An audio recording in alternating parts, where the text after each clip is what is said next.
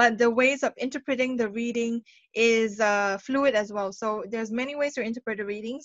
What we're going to do at the workshop is we are going to learn the traditional meaning, and I'm also going to let you know that it is okay to let your intuition guide you as well when you're doing a reading.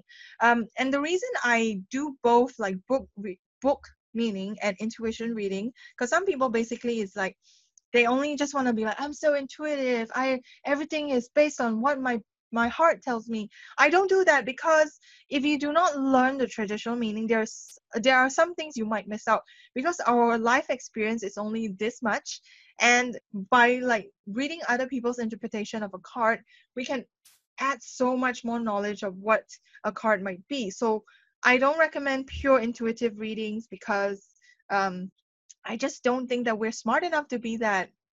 I mean, I know you guys are super smart, but um there are also a lot of smart people out there that we can learn from. So that is how we do a reading.